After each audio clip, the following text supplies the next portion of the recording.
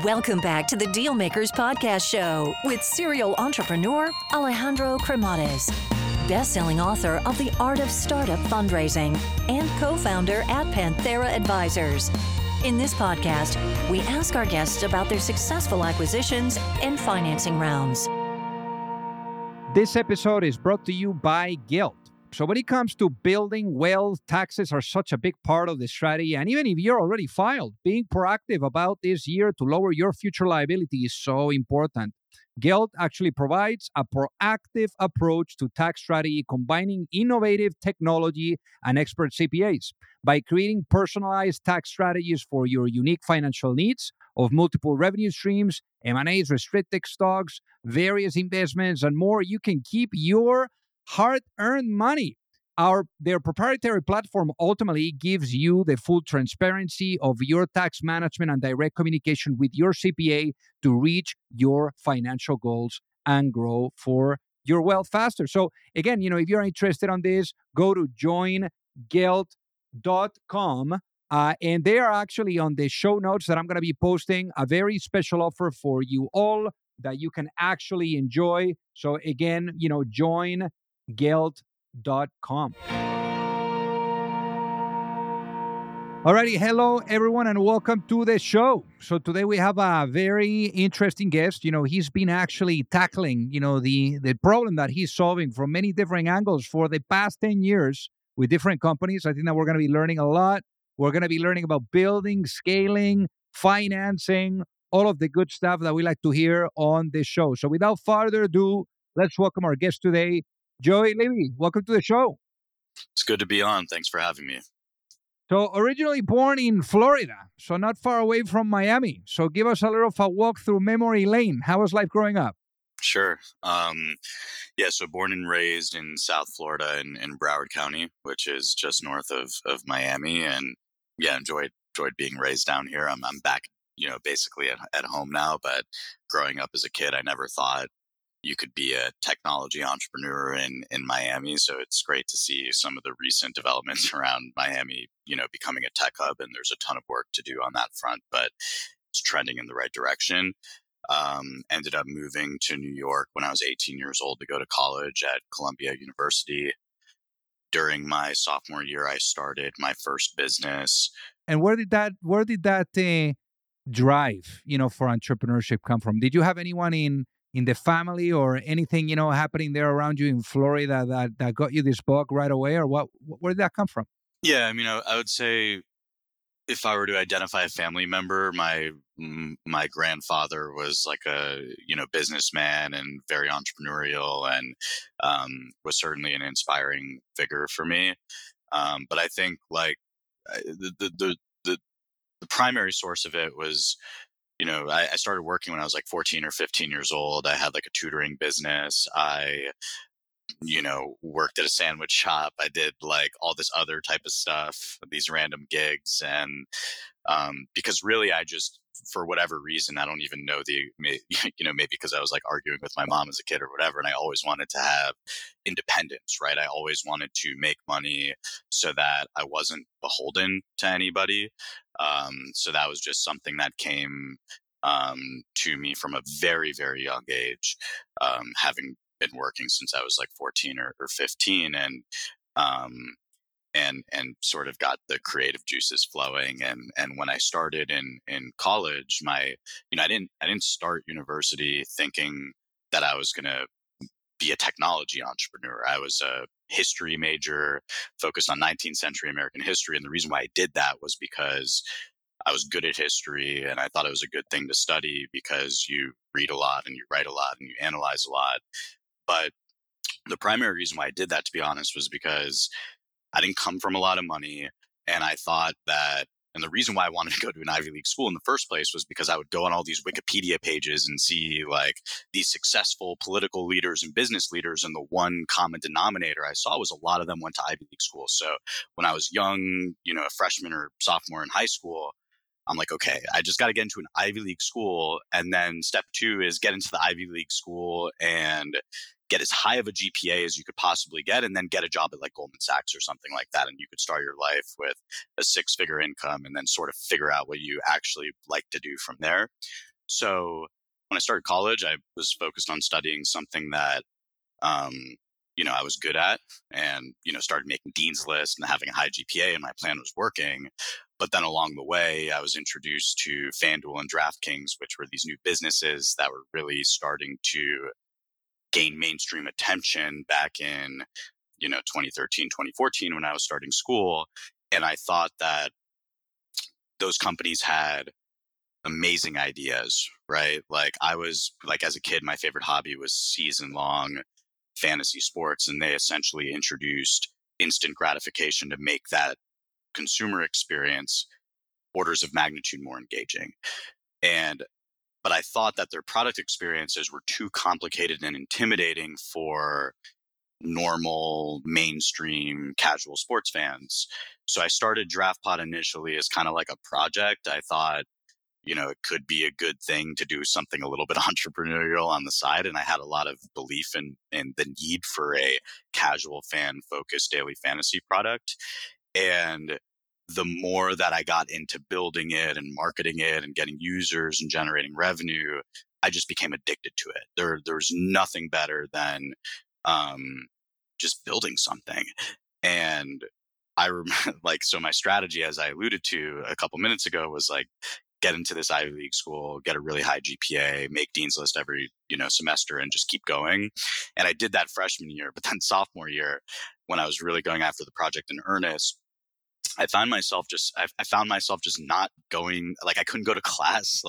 I was so, I missed a final exam because I had an investor meeting that I just had to take, and it didn't even cross my mind to take the exam. And, my GPA ended up plummeting. And, it was just, my point is, it wasn't super deliberate. It just kind of happened as I went along the ride. And pretty much ever since then, I've been, now I've founded 3 businesses, and the second and third of which have, really, taken off. But it's been a 1 decade long journey of essentially just trying to solve the same problem of building the category defining consumer product experience for a mainstream casual sports fan to enhance their consumption of sports. So on the first attempt with DraftPod, you ended up, it became evident. I mean, as you were saying, you had investor meetings, you had the exam, so you had to prioritize, the business building. So eventually, you decided to drop out. I'm sure that your parents were very excited with that. And you drop out. They thought I was a moron. Yeah, they literally called me a moron. So obviously you drop out, but then with DraftPod, obviously there was a bunch of stuff, that ended up unfolding, and you end up exiting the business. So what happened there? Yeah, I mean, a lot happened there. We launched an alpha beta product in early of 2015. And then over the course of the spring and the summer, we made a lot of progress on the product and started acquiring customers, and things were generally going pretty well. And there was a lot of growth happening in the daily fantasy sports sector during the first half of 2015. So, our strategy was to really invest in growing during the upcoming football season in 2015. So we did things like overlay some contests so that our guaranteed prize pools were 6 figures, which we thought was table stakes if we were going to be competitive in the category. And, we just didn't raise enough money to support that strategy. But our thinking was, if we showed growth, then we could go out and raise a Series A to fund that additional growth, and then do a Series B and Series C and beyond, just given, ultimately we all thought that the LTV of these consumers would be really high. So the investment in upfront customer acquisition, particularly behind a differentiated product experience, would ultimately proof to be fruitful. And it was working to some extent. And this is generally the strategy that DraftKings deployed when they, FanDuel was founded in 2009 2009 or 2010. DraftKings came 2.5, 3 years later, and they ended up blowing past them in the daily fantasy sports sector because they had this more aggressive strategy around overlays and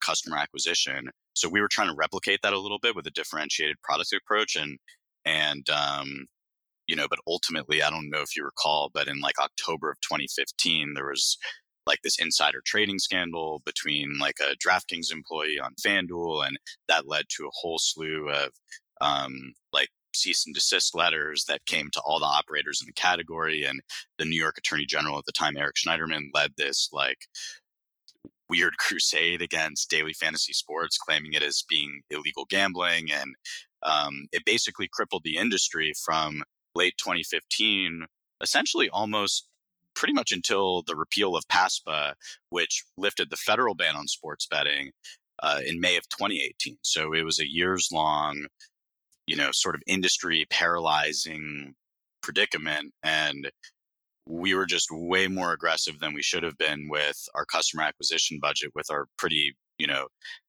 immaterial $2 million seed round or whatever it was we exactly raised at the time. And we just couldn't survive that. And there were some other smaller companies in the space, so very small amount. I think a couple that were able to survive that. They were a lot more disciplined and resourceful than we were. And, and we exited the business in a way that wasn't like a, super positive financial outcome by any means, but it was a tremendous learning experience, and made a ton of mistakes that I have learned from. But that business was ultimately the inspiration for what became SimpleBet. And because I started DraftPod with this, as I alluded to, thinking that the daily fantasy sports product experience was too complicated for a casual sports fan. You have like this lobby of hundreds of GPPs, you call them, these guaranteed prize pools, and then you enter the guaranteed prize pool and you try to create these fantasy lineups against arbitrary salary caps. And the quantitatively savvy users were taking everybody else's money, and so it was a clunky, intimidating, complicated product experience. But through that experience, I was introduced to traditional sports betting. And when I first tried to bet on sports, I saw what essentially was an uninterpretable spreadsheet. So the product experience around traditional sportsbook back then in like 2016, and still to this day, quite literally looks and feels like a spreadsheet if you go on these other companies, desktop sites or mobile apps.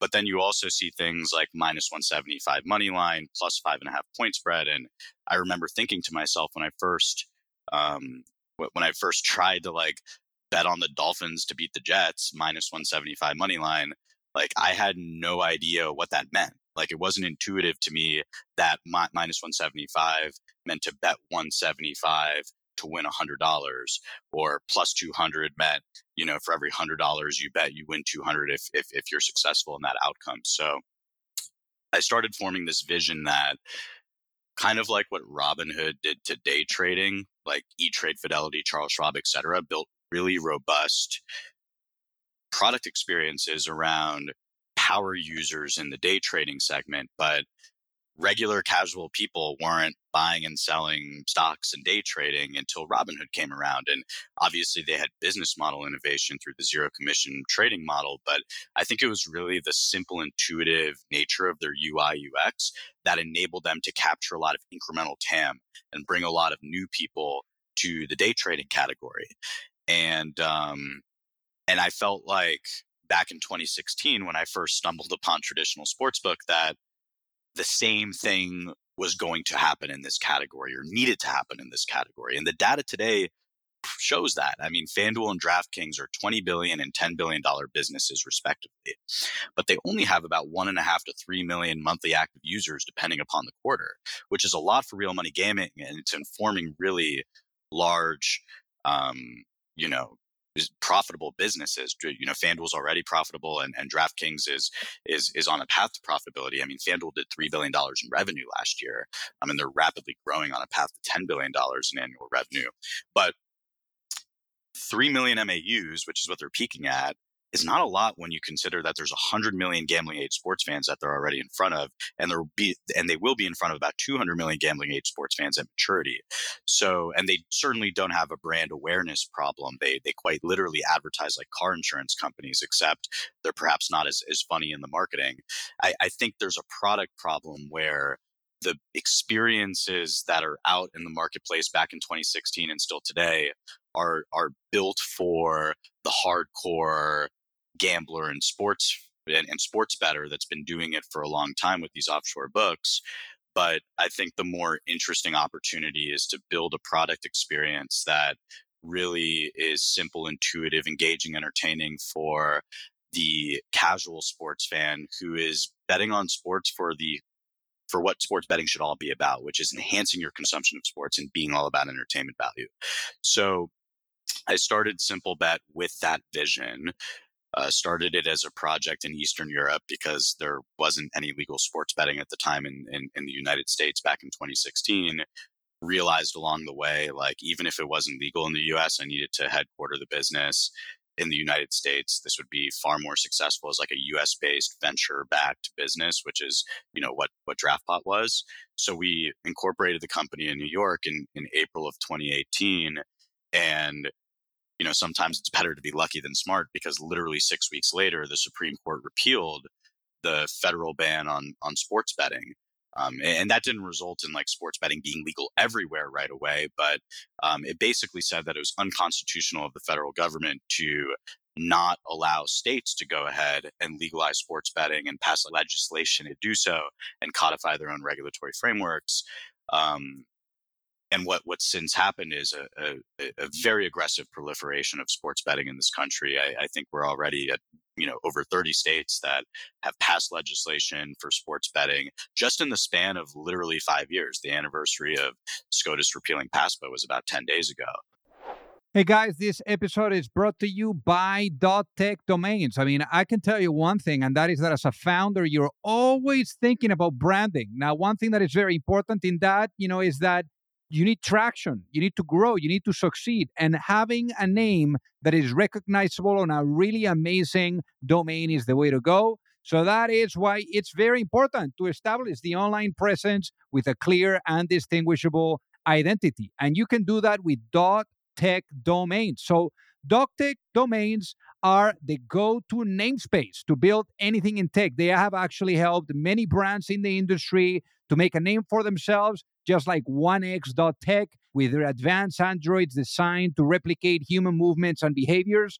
So really, really, really cool stuff and cutting edge. And again, thousands of companies like this, are also taking advantage of .tech domains. So also remember that .tech domains can do the same, for your company. They're also providing a great offer to every single one of you in the Deal Makers audience. Is 1 year domain for $10 and a 5-year domain for $50. So head now to the special URL, which is go.tech/dealmakers. And that is again, go.tech/dealmakers. So go get your own domain. And I guess in this regard, for SimpleBet, because obviously this was the segue into Better. What ended up happening with SimpleBet that, landed you guys, pushing Better? Sure.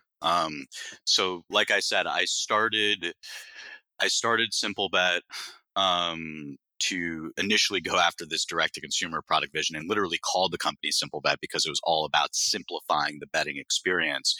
When PASPA was repealed, we decided to focus exclusively on U.S. sports. So we started designing the simple user experiences around U.S. sports. And specifically, we were interested in offering experiences around things like what's going to happen in the next pitch or at bat of a baseball game. Will it be a ball strike in play? Will the at bat be a single, double, triple, home run, strikeout, walk, other? NFL is king, right? Play-by-play betting seemed like an obvious thing that needed to exist. Will the next play of a football game be a pass or a run? Will it be a first down or not? Will the drive result in a touchdown, field goal, punt, or turnover? So we started designing these product experiences, and then we went to the B2B technology companies like Sportradar, BetGenius, Stats, and Perform, who were two separate businesses at the time. And we realized the extent to which pretty much none of these companies offered really robust technical infrastructure to enable micro betting on US sports, which is ultimately the play-by-play stuff that I just alluded to, but really a lot of other forms of like in-play betting around US sports and just bespoke forms of betting content for US sports. And it made a lot of sense why they didn't do it, because before PASPA was repealed, the global marketplace was driven predominantly by soccer. And if you think of the cadence and composition of a soccer game, it's a very different product experience or a different consumption experience than baseball, which is pitches and at bats, NFL plays and drives. Soccer is a fluid game without any discrete moments, without a lot of scoring. And the US sports are just the opposite. So we realized at SimpleBet, the sort of holy shit moment for us was there was a lot of opportunity to build the requisite technical infrastructure to enable micro betting on US sports, other forms of betting that were bespoke to US sports that maybe didn't make as much sense for soccer. So we went down this path of building a lot of machine learning and automation infrastructure to enable this to exist. And then along the way, it became very apparent to us that that was a wholly separate business of just building the product and technology. And so we decided to license it as a B2B technology provider, and companies like DraftKings and Caesars and Bet365. And this week they announced Hard Rock as a partner, and it's becoming ubiquitous. The technology to enable micro betting around US sports powered by SimpleBet is becoming ubiquitous in the marketplace. And it's become a really thriving, successful business, perhaps the fastest growing, most exciting B2B technology company in the US online sports betting market today. But the problem is, by licensing technology as a back-end technology supplier to other operators, at SimpleBet, we had no control over the front-end consumer experience, which I thought was the most limiting factor to the mainstream adoption of sports betting to begin with. That's why I got involved in all of this almost a decade ago. And I just candidly, as a founder who started to do this consumer thing, and then we sort of inadvertently built this B2B technology business, I kind of hated it, the lack of control and ability to execute against my product vision. So ultimately, the most creative solution, because SimpleBet couldn't do it itself, because then its B2B customers would just tell us to fuck off, right? We would be competing with them. So what we ultimately decided to do is I was going to spin out a new entity, which is what Better is, gave SimpleBet 25% in exchange for a long-term license to the technology at most favored nation rates. And then the other 75% split evenly between myself as the founder, CEO of the business, and I brought in Jake Paul, who I had formed a relationship with over the past few years, who is likely, I would say, the world's most famous athlete influencer at this point. And really a content creation genius and somebody perfect to build this media business alongside the gaming business that I'm focused on. And how did you guys meet, Joey? Yeah, in terms of how we met, I actually went to a dinner here in Miami and ended up sitting next to this guy Jeff Wu, who runs. He recently co-founded Anti-Fund with Jake. And they were doing a lot of venture investing, but they were interested in doing company incubation. And this was also around the time that Barstool Penn was really taking off in the stock market. And Jake saw what Dave Portnoy and Barstool were accomplishing and thought that he could, given his unique vantage point as an influencer, but also a world-class athlete himself, he could go after that opportunity. And that was actually around the time that I was thinking through the mechanics of how to spin out the consumer opportunity from SimpleBet in a way that made sense, because, we could have this, as you could probably tell from my bio and background, I have a lot of opinions and insights and conviction behind my product vision, but this category is full of, nearly a dozen multi-billion-dollar enterprise value incumbents with hundreds of millions of dollars, or even in some cases billions of dollars on their balance sheet. And customer acquisition is incredibly expensive in this space. And the biggest question I always got in terms of thinking through the consumer opportunity was, you could build this amazing product, but how are you going to acquire customers? How are you going to compete in a market where FanDuel and DraftKings are literally giving users hundreds to thousands of dollars in free bets and bonus bets to their customers? How are you going to compete against that? And I always thought that if you build a great product, there's going to be a lot of organic growth alongside it. And, I had enough of a background at that point where I could still go out and raise capital and, try innovative ways to acquire customers. But a material step change in the customer acquisition approach would be, what if we built like a bona fide media business from the ground up with Jake and his 70 million or so social media audience as an initial catalyst to bring some brand awareness, but most importantly, to build a content creation engine that establishes brand affinity with our audience at a grassroots level, and then sort of goes up from there. Um, so that's what we so that's kind of how we met, and we started speaking about this for several months and ultimately decided to do this thing together.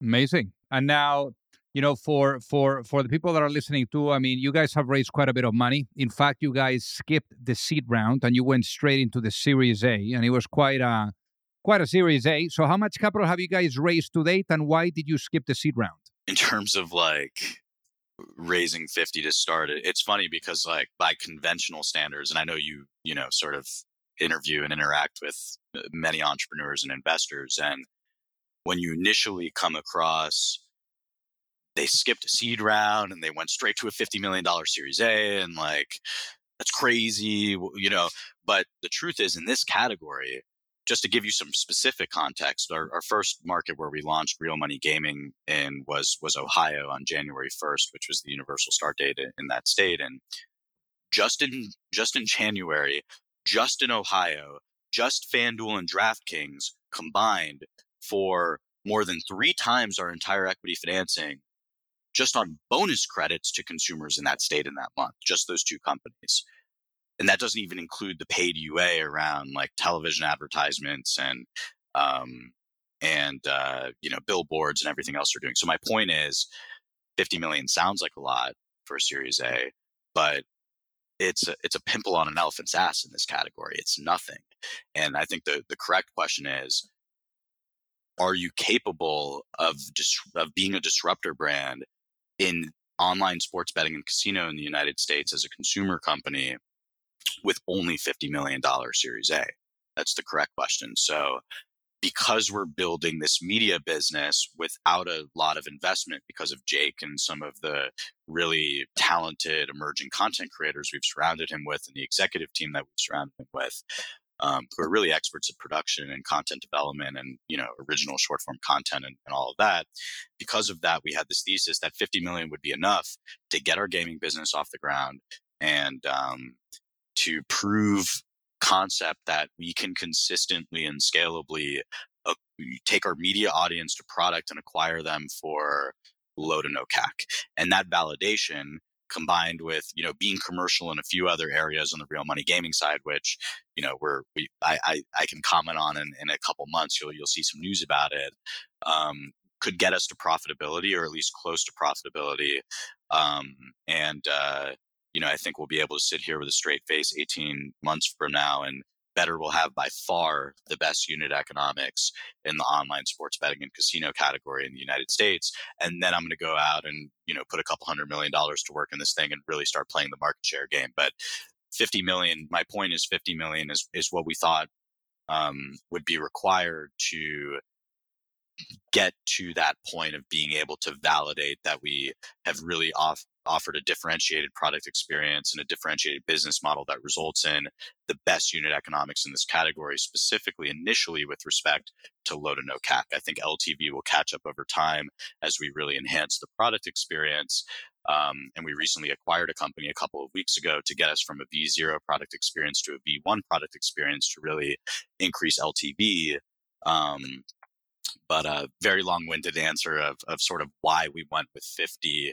And, in terms of the capabilities of raising that, I mean, SimpleBet has become a 9-figure valuation asset within a relatively short period of time.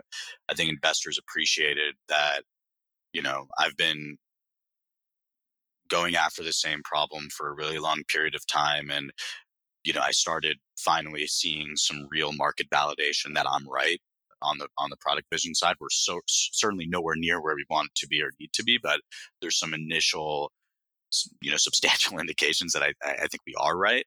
So talking about that, Joey, real quick, talking about being right. So, and also talking about the investors and the vision that you share with them. Imagine if you were to go to sleep tonight and you wake up in a world where the vision of better is fully realized. What does that world look like? FanDuel and DraftKings, as I said, are $20 and $10 billion enterprise value businesses, respectively.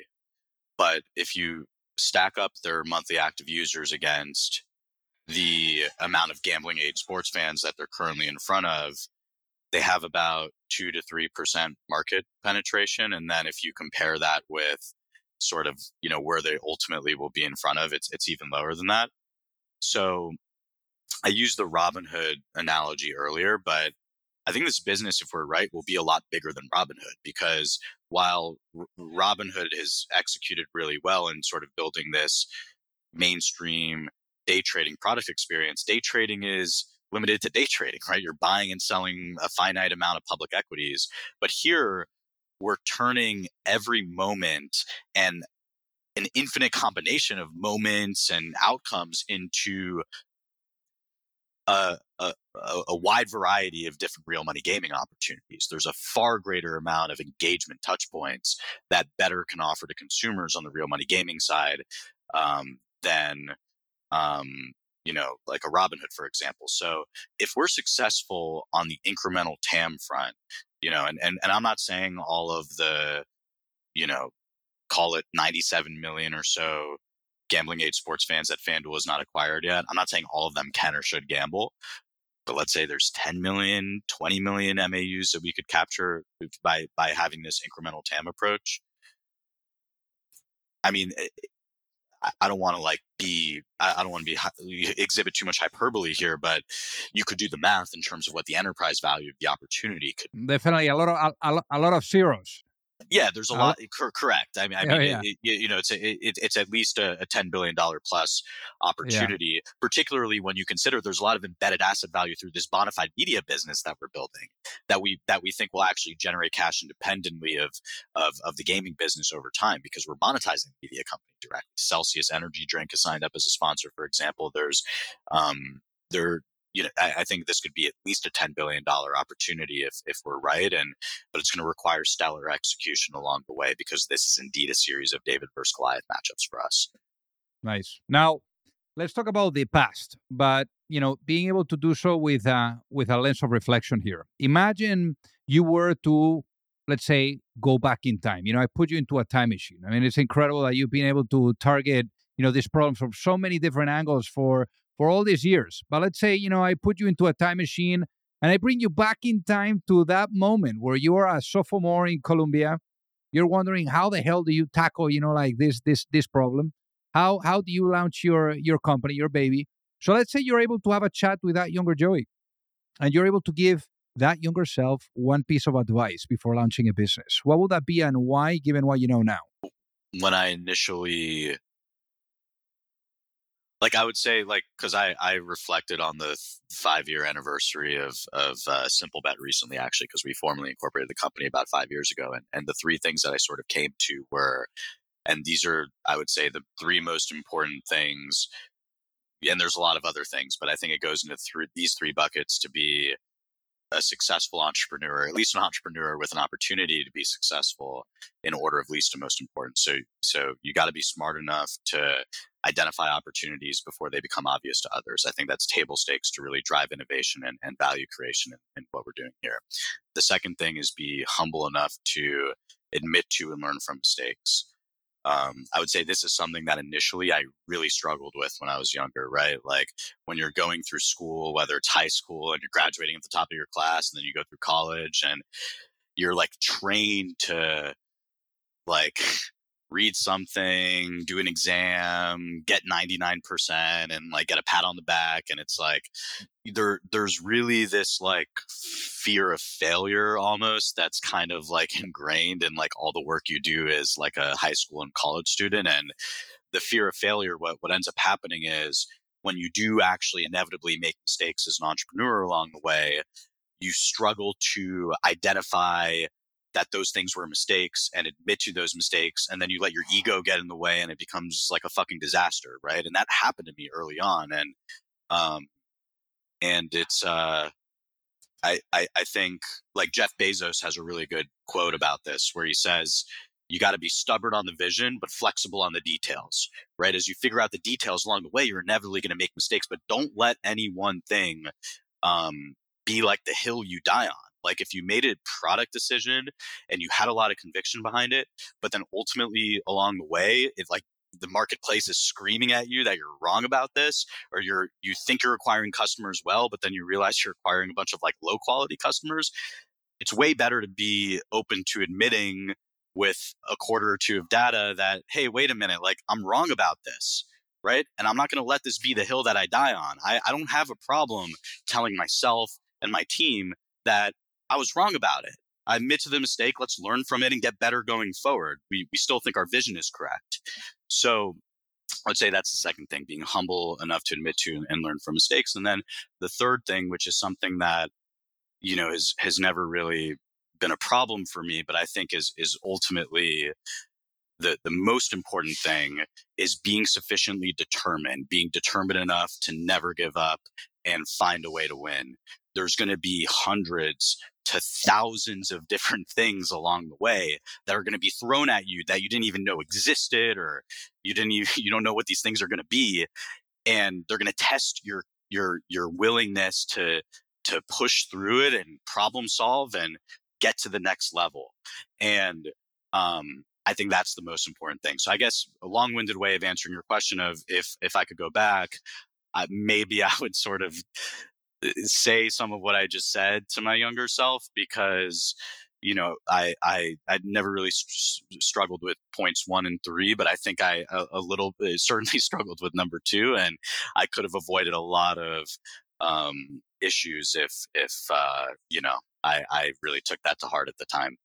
I hear you. And also for the people that are listening, you also have put together a fund. You know, you have AUM, about 15 million there, with other founders to invest in other founders. But for the founders that are listening that would love to reach out and say hi, where's the best way for them to do so, Joey? At Joey S. Levy on Twitter, and same on Instagram. And yeah, my email address is just my first dot, my last name at better.app. So pretty responsive. Amazing. You know, try to check most of what we get in, but yeah, always interested in you know, learning more about what other founders are working on. Obviously, within reason, we're incredibly busy here at Better, and it's 24/7 hand-to-hand combat here. But have been fortunate enough to help support some of the best entrepreneurs at the earliest parts of their journey through the venture fund that I've been investing out of.